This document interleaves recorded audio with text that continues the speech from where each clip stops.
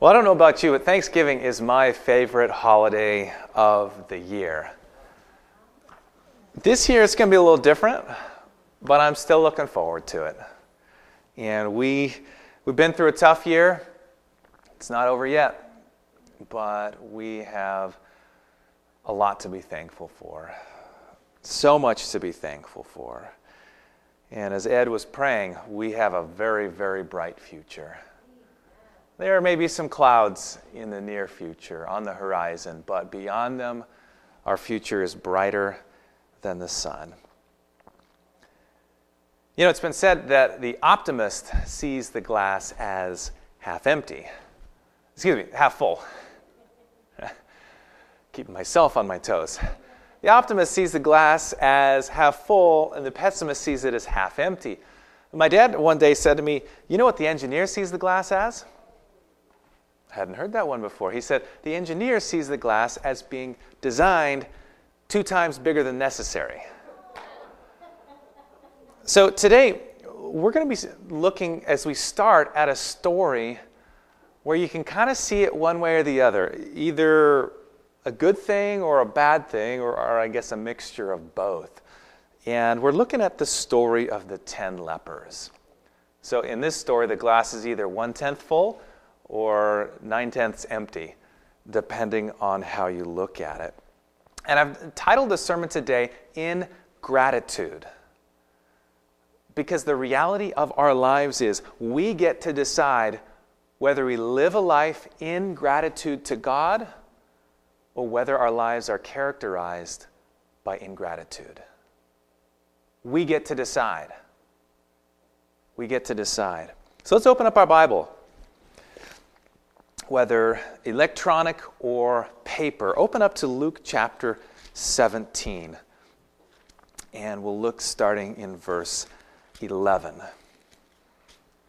I'm reading out of the New King James translation this morning, but whatever translation you have is perfect and is the one you should be using today. Luke 17 and verse 11. The Bible there says, "And now it happened, as he went to where? To Jerusalem, that he passed through the midst of Samaria and Galilee." This is now at the end of Jesus' life. He's heading towards Jerusalem. This is his last trip to Jerusalem. But it's a little bit curious the direction he's heading when he's going to Jerusalem. Previously, not too long ago, he had raised Lazarus from the grave. Lazarus was living about 20 miles from Jerusalem. Now he's north of that. So he's actually headed north to Samaria. Samaria geographically was north of Jerusalem and a little bit west as well. And Galilee was even further north than Samaria. So he's passing through the midst, or perhaps some have read it in between kind of the boundary area of Samaria and Galilee. After this, 2 chapters later in Luke chapter 19, he's going to meet Zacchaeus. And Zacchaeus, as you recall, lived in Jericho. Jericho was a little bit northeast of Jerusalem. And so some people have said Jesus is on a circuit. He's on a north-bound arc, and he's going to cross over the River Jordan, if he hasn't already by this point, and come back down through Jericho and eventually make his way to Jerusalem. It's kind of like sometimes when I fly home to Washington, I have to fly through Denver. And I love Colorado, but when I'm headed to Washington, I don't want to go to Denver. But Jesus had a purpose for his travels. Or for us, sometimes we have to fly to LA before you can fly north, or Houston. I hate doing that. I just want to go straight there. But Jesus, this wasn't an inconvenience. He could have gone south, but he had some more missions that God had him on. So he's going to Jerusalem, but he's taking, it would seem, the long route there. So Luke 17, verse 11, tells us he was in the midst of Samaria and Galilee. And you remember the Samaritans and the Jews did not like each other. So already we kind of have this in our mind. And then we get to verse 12 and it says, "Then as he entered a certain village, unnamed to us, there met him 10 men who were lepers, who stood afar off." And as you recall, leprosy was this horrible disease that nobody wanted to catch because it was essentially a fatal skin condition. And probably leprosy, the term, was kind of an umbrella under which several different skin conditions, the really bad ones, were gathered. But you didn't want any of them. And because of the law of Moses, the instructions God had given through Moses, people who had that kind of illness had to stay away. They were socially distancing. The Bible says there in verse 12, they stood afar off, quite some ways away. Verse 13, "And they lifted up their voices and they said, 'Jesus, Master, have mercy on us.'" They call him Master, and Luke uses a unique Greek word for master. Epistata. It's a combination of the preposition epi, which is on, in, or above, and probably the root word histemi, which means to stand. So an epistata is one who stands above, one who is an overseer, somebody who is a superintendent. They recognize Jesus, he's not like us, he's above us. He's our supervisor, our overseer. He's our superintendent. He's our master. They say, "Master, have mercy on us." Have you ever asked Jesus for mercy? You ever received mercy when you didn't even ask for it from God? Probably a lot more than we realize. I was listening to a pastor this week and he said, if God treated me the way I treat other people, he said, I'd be in hell right now. Not that we believe in a current hell, but that was his understanding. In other words, God is so much more merciful than we are to others. It's because of his mercy that we're even alive instead of being struck down because of our sins. They say, "Master, have mercy on us." And how could you not? Looking at them, probably wearing tattered and torn clothing, faces disfigured, social outcasts, forced to live outside of the city. They'd banded together, men who had drawn a bad straw in life, now faced to deal with this horrible disease. Jesus, unlike other times, he doesn't touch them. He's touched lepers previously, but this time he just gives them some instructions. Verse 14, when he saw them, he said to them, "Go, show yourselves to the priest." God had instructed in the Old Testament. The priests were kind of they weren't medical professionals, but they were given instructions to diagnose whether somebody was safe to be back in the community again. Jesus just said, "Go." And it's noteworthy that he didn't first say, "You're healed. Now go." He didn't say, "Leprosy is gone. In the name of me, it's gone. And now go show yourself." He just said, "Go on to the priest." They were called to exercise faith that they would be healed. And so the Bible says, and so it was as they went, they were cleansed. It wasn't a kind of a hang around and see what happens, a wait and see approach. Jesus said, "Go." And all 10 of those men had faith to be healed. And so they started walking. Now, I'm not sure if the nearest priest was only in Jerusalem or if there was somebody that was closer by. And I don't know if the further they got, the more healed they got, or if it was fairly quick. But the Bible says, as they went, they were cleansed. You know, sometimes we're praying to God, asking him for strength or for various blessings.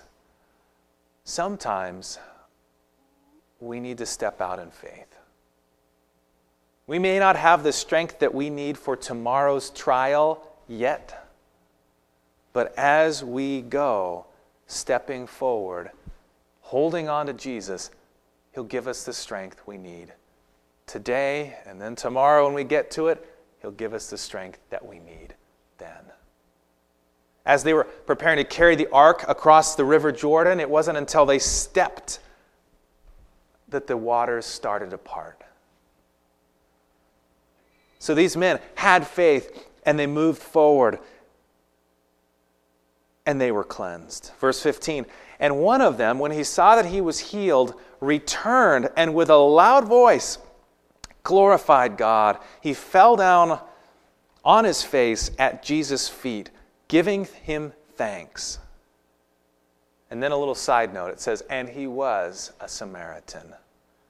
It would seem to imply that the other 9 were Jews. They were part of the ethnic and religious majority, and he was a minority. So Jesus answered and said to him, were not 10 cleansed? But where are the 9? Were there not any found who returned to give glory to God except this foreigner? And he said to him, arise, go your way, your faith has made you well.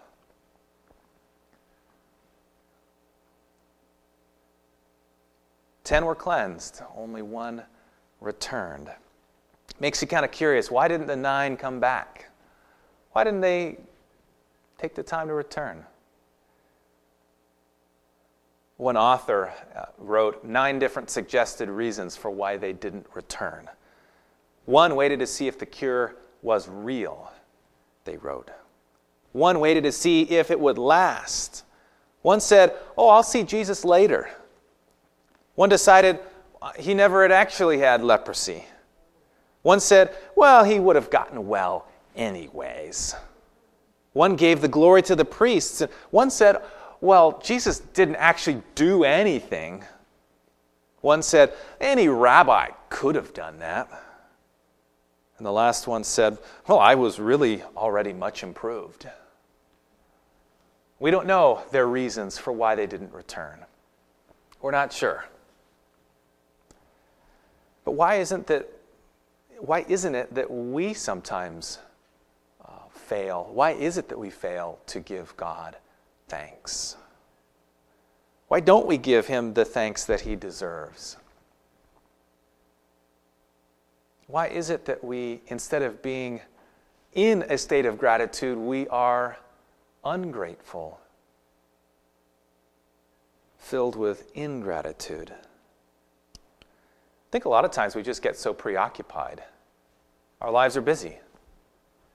We just forget. Those guys were so excited about the blessing that they forgot about the blessor. They were just so happy to be healed that they didn't even think about the one who had healed them. Boy, it's easy when we find ourselves in a jam to be praying earnestly, God, please help me, please heal me. And then God gets us out of the jam and we forget. We forget. I read an awesome poem this week, and I'm going to read it to you. I have not committed it to memory. So I'll read it here. It's about blessings that we take for granted. Often we just take the goodness of God and the goodness of the life that we have been allowed to live for granted. This poem caused me to think this week. Today upon a bus, I saw a lovely maid with golden hair. I envied her. She was so pretty, and how I wished I were so fair. When suddenly as she arose to leave, I saw her hobble down the aisle. She had 1 foot and wore a crutch, but as she passed, a smile. Oh God, forgive me when I whine. I have 2 feet. The world is mine. And when I stopped to buy some sweets, the lad who served me had such charm. He seemed to radiate such cheer. His manner was so kind, so warm. I said, it's nice to deal with you. Such courtesy I seldom find. He turned and said, "Oh, thank you, sir." And then I saw that he was blind. "Oh God, forgive me when I whine. I have 2 eyes. The world is mine." And then when walking down the street, I saw a child with eyes of blue. He stood and watched the others play. It seemed he did not know what to do. I stopped a moment, and then I said, "Why don't you join the others, dear?" He looked ahead without a word, and then I realized he could not hear. "Oh God, forgive me when I whine. I have 2 ears. The world is mine." With feet to take me where I'd go, with eyes to see the sunset's glow, with ears to hear what I would know, I am indeed blessed. The world is mine. Oh God, forgive me when I whine. No matter who we are, there's always something that we can be grateful for. Is it possible that we don't express to God our thanks because we've taken for granted the blessings that we have? I mean, you're listening to me right now. Your ears are working. You have technology, access to technology, to be able to see what's going on right now. You aren't fleeing for your life or afraid that you'll be arrested for being a Christian. We have so many blessings. Why don't we thank God like we should? Well, perhaps it's simply out of lack of habit. We haven't developed the habit of doing it. And you know, it's interesting. If people don't give thanks quickly, they often don't do it at all. So be quick to thank the people in your life. Don't put it off for another day. Call that person up, thank them. Speak a word. Write that thank you card quickly. Oh, thank you cards are like the bane of my existence. Simple, but difficult. I was so thankful after our marriage to have my wonderful wife who didn't do them all. I didn't make her do all the thank you cards for our wedding gift. But while we were on the plane to our honeymoon destination, pull out that tray table, take a little time, write some thank you notes. There was only one we couldn't write because the gift didn't have any sort of name attached to it. So if you gave us those towels, thank you. They were navy colored, as I recall. We're grateful. Maybe sometimes we don't thank God because of lack of awareness. Just we don't realize how much He really does. You know, there are a lot of people in our lives that do a lot of things for us. People in our church, people at our school. Maybe things that your parents do for you, kids. I'm thankful for all that the tech guys do. Ken, Brian, Norman, and others. You guys do a lot. Thanks for what you do. Lack of awareness. You know, I read something in the book Desire of Ages on this topic. Ellen White wrote this. She said, when the 10 lepers came to Jesus for healing, He bade them to go and show themselves to the priest. On the way, they were cleansed, but only one returned to give Him glory. The others went their way, forgetting that they had been made whole, that He had made them whole. How many today are still doing the same thing? The Lord works continually to benefit mankind.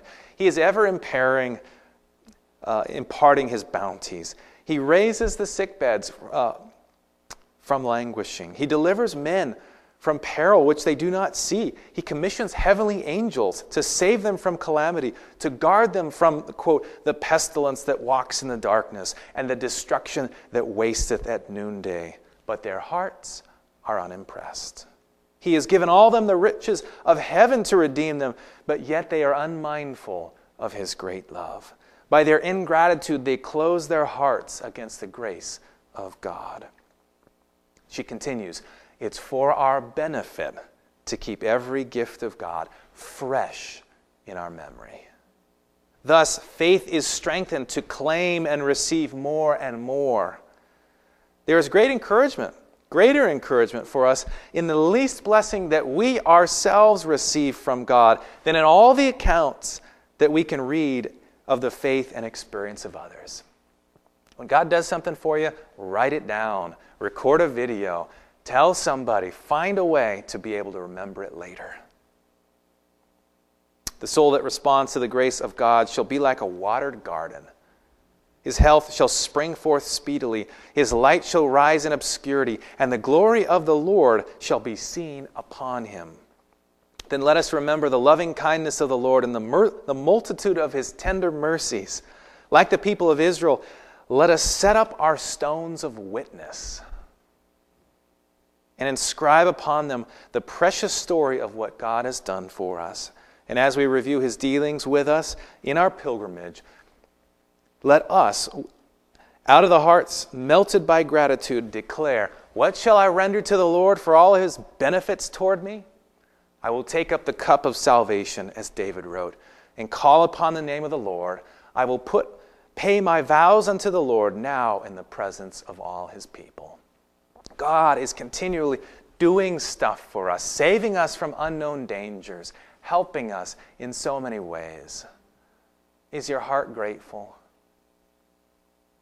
Are you actively trying to remember the things that he's done for us? There will come days, and maybe you're living in those days right now, where you're going to need to remember how good God has been to you.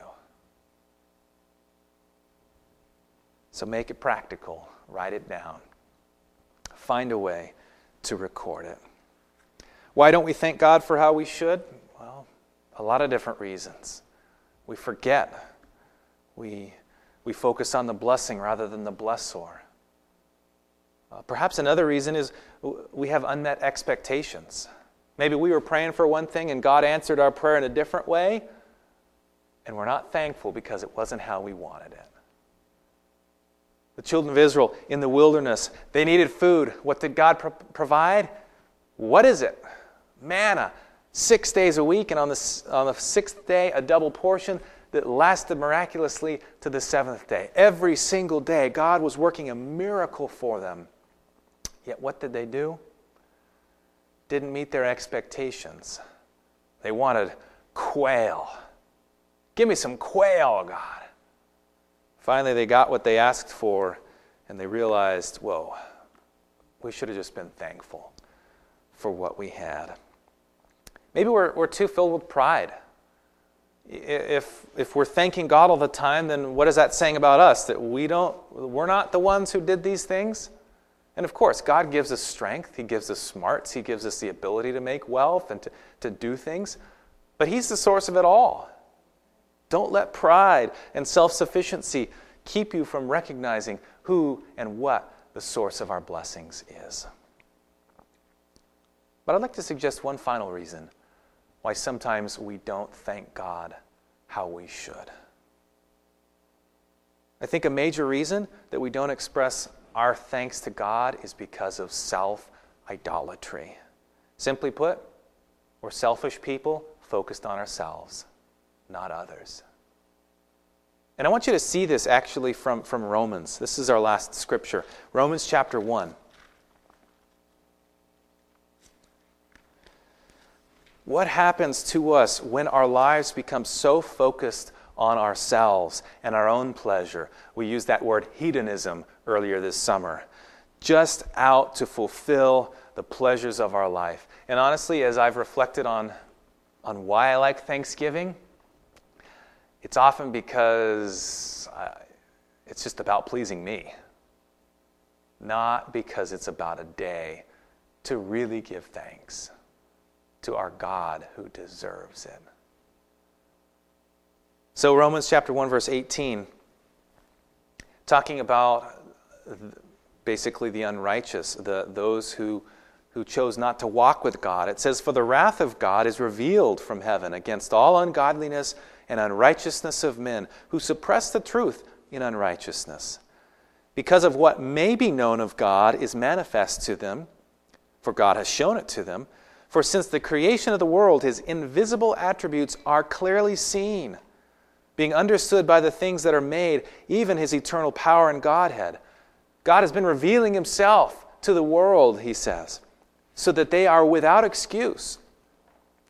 So here are people who've had God revealed to them, but they've ignored it, are without excuse. 21 now. because although they knew God, they did not glorify him as God. And nor were they thankful, but became futile in their thoughts, and their foolish hearts were darkened. They knew God, but they chose not to recognize God, and they chose not to thank God. And in response, their hearts grew even darker. Professing to be wise, they became fools. Verse 24, therefore God gave them up to the uncleanness in the lusts of their hearts, to dishonor their bodies among themselves, who exchanged the truth of God for a lie, and worshipped the Creator, worshipped and served the creature rather than the Creator, who is blessed forever. One part of that selfish, self-focused, self-worship lifestyle is characterized by a lack of thankfulness to God. Because when we put ourselves on the throne of our heart, our own interests as the chief good in our life, and we start to worship creatures rather than our Creator, we become less and less thankful to God for his blessings. It's extreme, but it happens, and we see it everywhere in our world. Why thank God when we're the ones who have made Babylon? Is this not great Babylon which I have built? Why thank God for what I have when I'm the one who has created my little empire? John Piper, a Christian theologian, had some powerful words on this topic. I normally don't read this much from other people's words, but he just said it so good. He said it like this: and there's a good reasons that human beings by nature do not want to magnify God with thanksgiving or glorify him as their benefactor. The reason is that it detracts from their own glory. And all people by nature love their own glory more than they love the glory of God. At the root of all ingratitude is the love of one's own greatness. For genuine gratitude admits that we are beneficiaries of an unearned bequest. We are cripples leaning on the cross-shaped crutch of Jesus Christ. We are paralytics living minute by minute in the iron lung of God's mercy. We are children asleep in heaven's stroller. The natural person, apart from God's saving grace, hates to think of himself in these images. Unworthy beneficiary, cripple, paralytic, child. They rob him of his glory by giving it all to God. Therefore, while a man loves his own glory, he prizes his own self-sufficiency, and he hates to think of himself as sin-sick and helpless. He will never feel genuine gratitude to the true God, and so never magnify God as he ought, but only himself. Jesus said, "Those who are well have no need of a physician, but the sick. I came not to call the righteous, but sinners." Jesus did not come to minister to those who insist they are well. He demands something great, that we admit we are not great. This is bad news to the arrogant, but words of honey to those who have given up the charade of self-sufficiency and are seeking God. It's pretty heavy words. Are we letting our own self-greatness get in the way of us praising God of his greatness? So on this Sabbath before Thanksgiving, on this day before we celebrate a day of thanks, I ask you the question, who are you going to be? We saw the majority, interestingly enough, those who were descendants of Abraham. Maybe they had their own self-sufficiency going on. But those 9, it didn't return and give thanks. Are you going to be one of them, or are you going to be like that one? The social outcast, the religious and ethnic minority who came back to truly thank Jesus. You get to decide whether you're going to live in ingratitude or whether your life will be characterized. Whether you live in a life of gratitude or whether you're characterized by ingratitude. Emma Bombeck wrote about an 8-year-old girl who was suffering from a horrible cancer. It had spread into her nervous system. And when the little girl was asked what she wanted for her birthday, she thought long and hard, and finally she just said, I don't know. I have 2 sticker books and a Cabbage Patch doll. I have everything.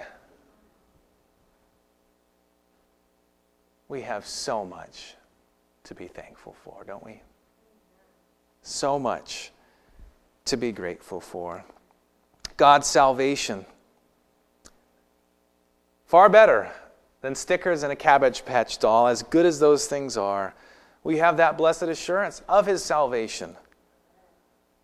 Promised before the foundation of the world, made reality at the cross, and if we receive it into our lives, applied to our record, written in the books of heaven. You can be thankful this week, this day.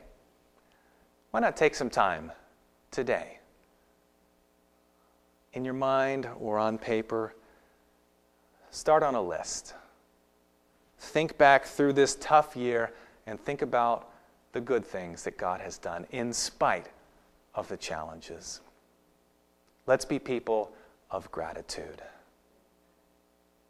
Let's pray.